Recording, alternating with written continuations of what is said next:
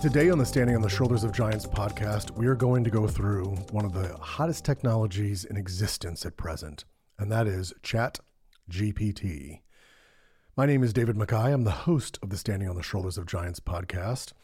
A little background very quickly is I've been in technology for about 25 years. Google a couple of times, Microsoft a couple of times, bunch of different startups, and ChatGPT definitely is one of the most groundbreaking technologies that has ever existed in the span of my lifetime. So this is one to watch and one to listen to and one to pay attention to as time goes on. Today we're going to go through the history, we're going to go through the technical aspects, we're going to go through the best and for that matter the worst practices when using ChatGPT. But before we jump in, there is something to note. ChatGPT is not going to take your job, but someone who knows ChatGPT might.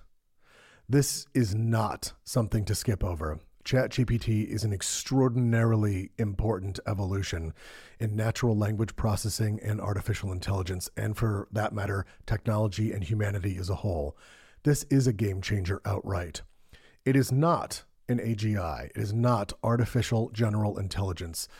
Something like the HAL 9000 computer from A Space Odyssey 2001. It's not the Star Trek computer. It doesn't even really think as a human being would, but it definitely has some very striking human characteristics, which we'll go through. Now, the AGI isn't here, and it won't be here for quite some time, if ever. But ChatGPT, it is possible that this is the landmark where they say, this might be where we started. So let's go through the history and background of ChatGPT without further ado. AI language models have a fairly rich history. The first one we can go through is starting with the Turing test. Alan Turing was a computer scientist and mathematician at my alma mater, Cambridge University. The Turing test is the ability to evaluate a machine's ability to exhibit intelligent behavior.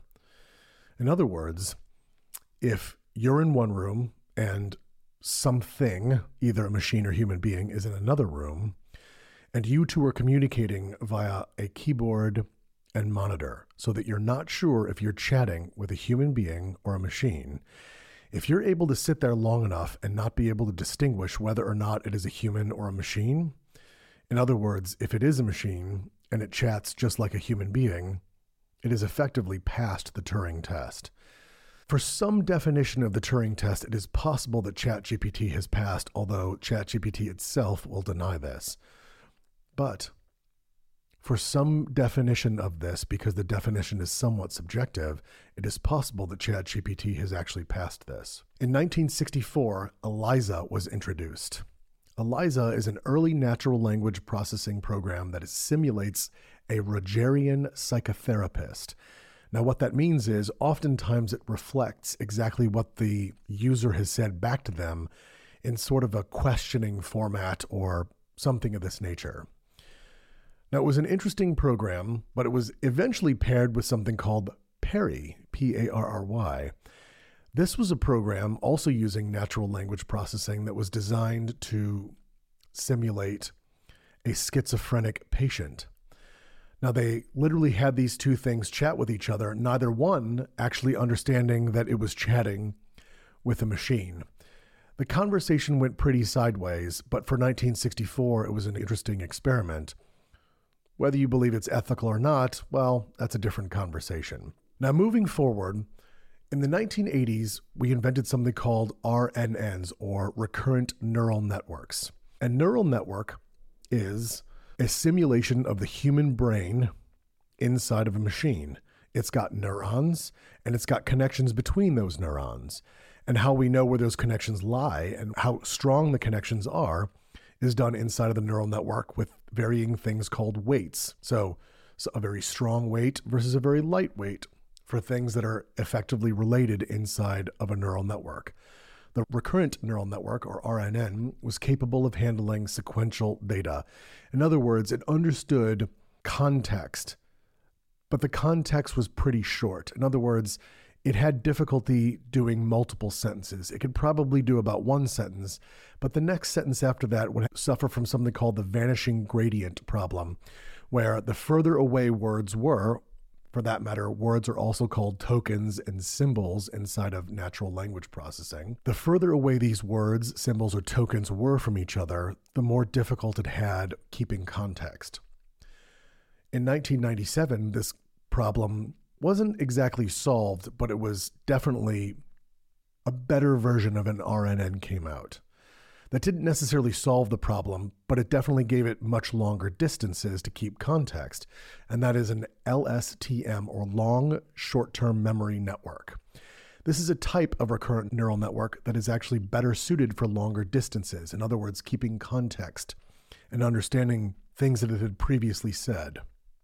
This brings us to today, and the model behind ChatGPT is called GPT, or Generative Pre-trained Transformer. Generative Pre-trained Transformer. That is the GPT in ChatGPT. This is a generative model. In other words, it generates text. This is a generative model, is a function that can take a structured collection of symbols or tokens as input and produce a related structured collection of symbols and outputs. Now, what in God's name did I just say? The answer is it can take a bunch of words, understand those words, and then respond to those words in a related fashion. So if you asked, is the grass green outside? It could tell you, yes, the grass is green outside, and that's because the sun has shined upon it and it's well watered. Each one of those sentences in the human brain makes sense in context. But given that computers don't think like a human, even though we try to simulate those via neural networks, it doesn't necessarily make sense to a computer. And we'll get to why and how it's actually simulating human thought, or should I say human output, but not actually human thought. But the generative pre-trained transformer is a model that can take these inputs and produce related outputs. These outputs, or for that matter, inputs, can be letters in a word, words in a sentence, sentences in a paragraph, or for that matter, pixels in an image, although that just happened, and we'll get into that. GPT-1 was introduced in 2018. This was the first version of GPT model that was released by the company OpenAI. It was trained with 117 million parameters. A parameter is something we use in artificial intelligence and natural language processing that are effectively weights. Think of these as the links in a spider web, with each thread having a weight that's connected to the others. Heavier weights mean more probability, and lighter weights mean less probability. And I'm sort of hinting at what we'll get into later, which is that ChatGPT is effectively a probability engine, but we'll get there. GPT-2 came out in 2019, featuring 1.5 billion parameters. GPT-3 came out in 2020. Now, ChatGPT didn't necessarily come out in its current form and general availability, but the model behind it did, and that's GPT version 3. This was the largest version ever with 175 billion parameters. This improved language understanding and generation capabilities infinitely over the previous models. The truth is, natural language processing is a very difficult problem to solve because the first 90% is actually not that difficult, but the last 5%, in other words, the last mile, it is infinitely difficult to get correct. And that's one of the reasons that it's taken so long for computers to be able to do this. The latest model is actually not GPT-3. The latest model is GPT-4, which came out in the past 2 weeks.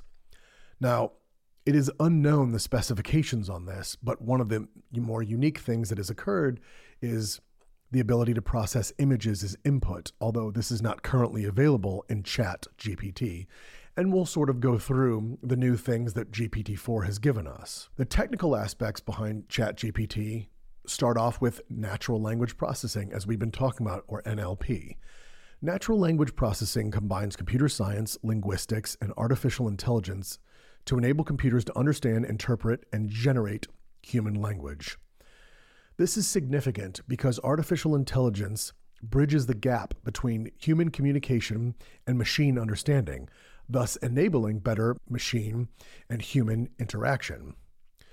Now, GPT-3's architecture is based on something called a transformer. That is the T in ChatGPT.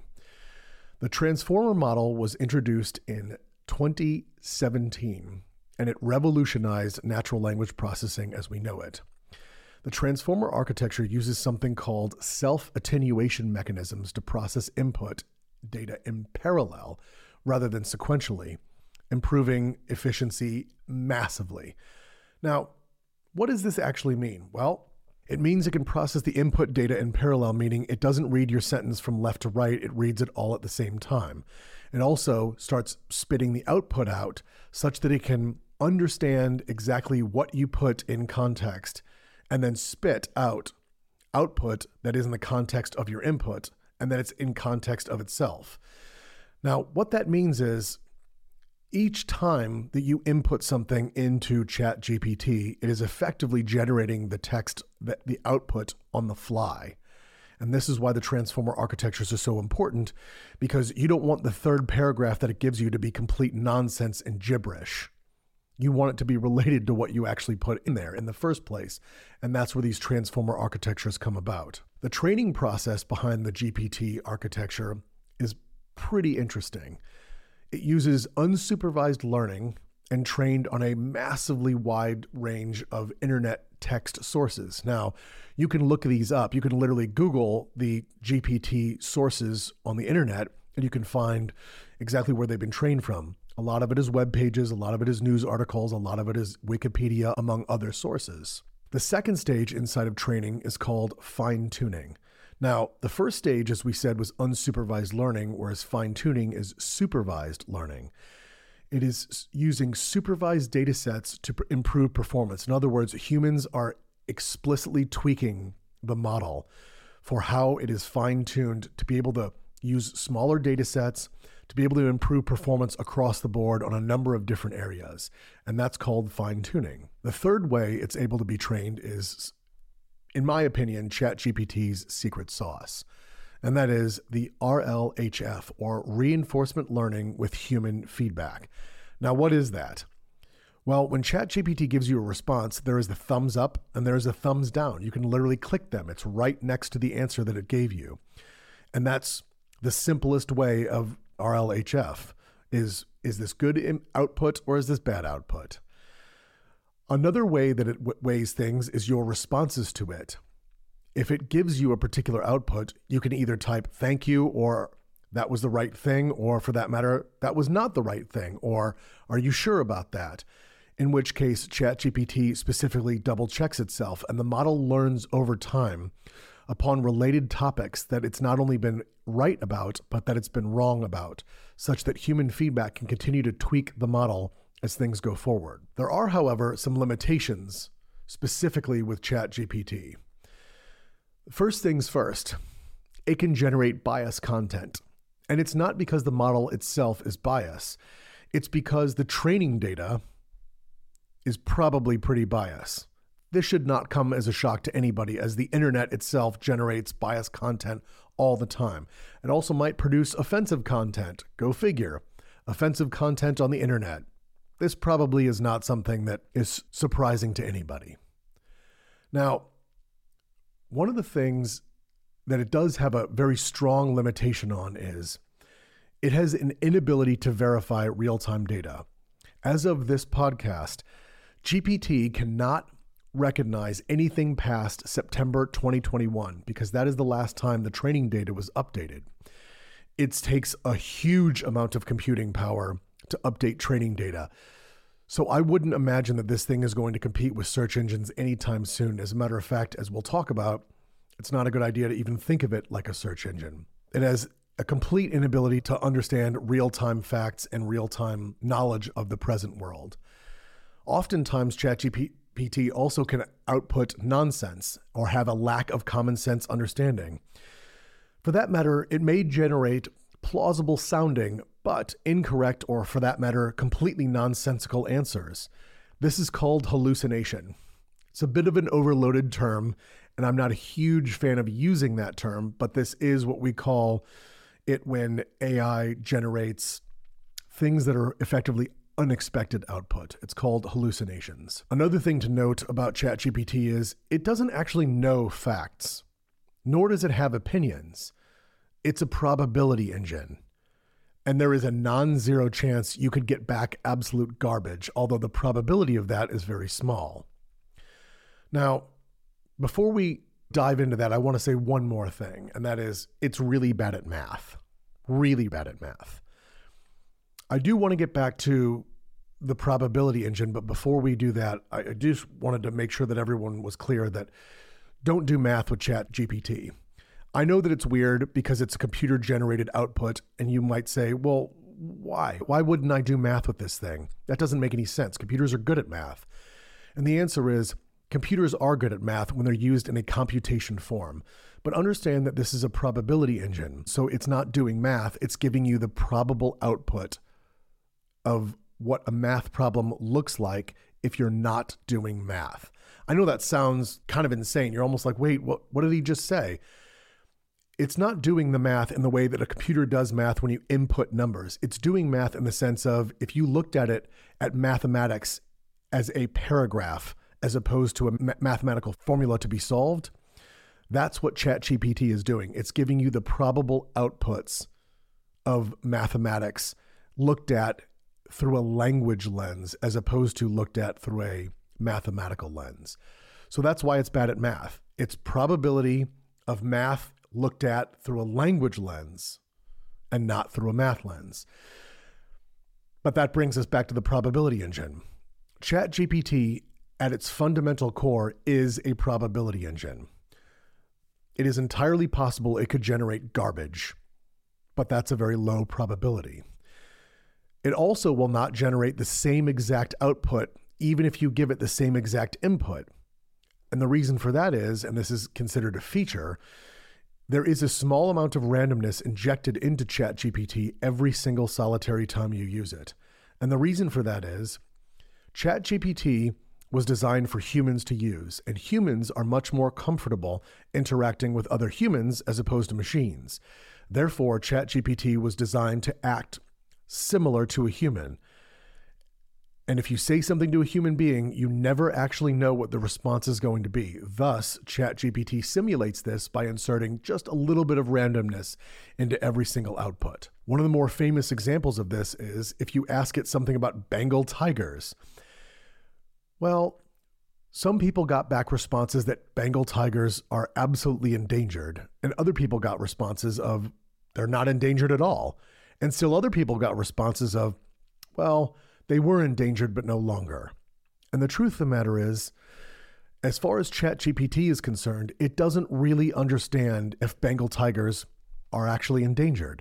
What it's doing is it's giving you probability outputs. They may be endangered. They may not be endangered. And again, this is where the language that it's choosing is effectively one big probability engine game. That's what it's doing.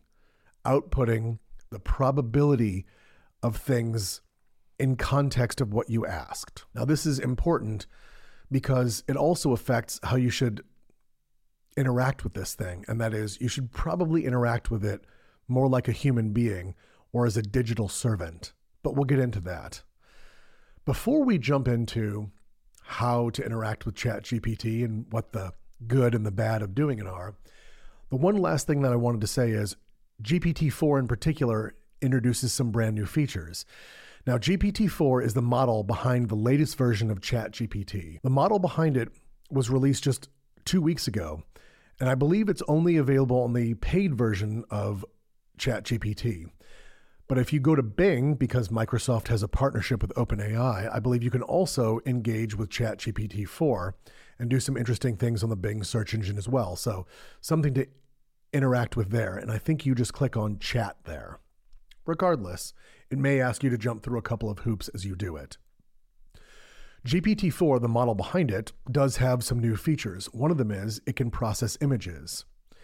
It can understand what's going on inside of those images, and it can give you output, meaning text output of exactly what's going on inside of an image. Now, today, Even in the paid version, ChatGPT can't do this, but the model behind ChatGPT, GPT-4, actually can do it. So hopefully that'll be a feature that we see in the future. A second piece behind GPT-4, the latest model, is it aces the vast majority of standardized tests. Specifically, it passed the bar better than 90% of test takers. On top of that, it passed the LSAT, or the law school entrance exam. It passed that better than 88% of test takers. So it really does have understanding of exactly the inputs that are coming into it, which is pretty interesting. One of the more unique things that GPT-4 did was someone drew a website on a napkin, very crude concept of a website on a napkin, took a picture of it and uploaded it to the model behind ChatGPT, GPT-4, and the output was the code to actually create that website, and the code not only worked, but the buttons were clickable, among other things, which is pretty interesting. That's definitely a game change for computer science as a whole, and for that matter, all of technology. Now, let's get into actually how to use this thing. How do we use ChatGPT in the best fashion? How do we do this? Well, first things first, don't use it as a search engine. Anything that you type into a search engine, you should probably stick with a search engine. GPT gets facts wrong a lot because, as we said, it's not actually looking the fact up. It doesn't even have access to the internet in the traditional way that we would consider it something having access to the internet. It's just a probability engine. And again, based on whatever it is you inputted, the output might be completely random. So you wouldn't use anything that you're looking up factually inside of it. As a matter of fact, I would say that a search engine is a great companion to ChatGPT, such that you can look up the facts that it's actually given you. That's the first thing. Secondary thing, it is not alive, even though it might seem like it is. It doesn't understand things in a human way, even though it seems like it does. This is called the ELIZA effect. Now, the ELIZA effect is when we anthropomorphize computers and assume that their behavior is similar to ours. It isn't, not at all. How do we use ChatGPT? We've learned how not to use it. We've learned the history. We've learned the models behind it and the technical architecture. So how do we use this thing correctly? There are some best practices. The first thing is treat this as a digital assistant with text input, text output, and roughly a human level of understanding context. Now, what do I mean by that? What I mean is you can actually have a conversation with it. When you type in best 5 restaurants in Paris, France, you would type that into Google, and it would probably spit back some websites that would give you their opinions on that. The thing is, if you type into Google, the next prompt you type in, no, I want 5 different restaurants. It will not understand that in the context of your previous search. This is not shocking to most people. Of course it won't. You just typed in completely different words. Why would it think you meant Paris again when you didn't type in Paris? This is where ChatGPT shines. It does understand things in that context. If you ask ChatGPT, give me 5 restaurants in Paris that I should visit, and it spits out 5 restaurants, you could literally say the very next thing inside of the chat. You could say, no, I don't like those. I want much more of a focus on ambiance as opposed to food. It will give you 5 different restaurants. If that's all you said, no, I don't like those. I want much more of a focus on ambiance as opposed to food. If that's what you said right there, it will understand that and give you 5 other restaurants inside of Paris, France. This technology can understand context like a human, and that's how best to interact with it. You want to give clear and accurate prompts providing specific instructions to guide the AI towards a desired response. So list 5 tips for X. But now that it's listed the 5 tips, you can have a conversation with it just like a human being. It understands that the context was list 5 tips for. So if you say, give me 5 more tips, it knows the context that you asked. And if you say, well, now switch to doing this, that's fine. It will keep now that context in mind. And again, that's the best way to interact with this is you give it commands as if it was a digital assistant that understands context. Step-by-step or explicit instructions. This is also a great way of interacting with it. Break down complex tasks into simpler steps. For instance, first explain concept X and then provide me an example. And that's exactly what it will do. And if you said, well, first explain computer science and then provide me an example of a programming language, and it said Python, you could literally say, okay, tell me more about that. It will literally tell you more about that. Even though you didn't give it any context whatsoever, it understands the context just like a human being does. Another example would be setting context and providing the various examples inside of the context itself. So for instance, write a blog post on the environmental impact of electric cars, focusing specifically on topics like battery production and recycling. There you go. Not only will it write this blog post, but it will focus on those individual topics. But beyond that, if it gave you the blog post and it focused on one or the other, or for that matter, you wanted to add a third topic in there, like I want to also focus on fuel efficiency, you can have it rewrite the paper by just saying, now rewrite the paper and focus on fuel efficiency in addition to the other two topics. It will literally understand that you have told it two previous topics, which were battery production and recycling, just like a human being would. There's also an iterative approach you can take where you can experiment and refine the prompts to achieve better results. One particular prompt I like to use is proofread and format this email I just wrote. Then I put a colon and then I paste the email. And that's what it does. It proofreads the email. Oftentimes it shortens it.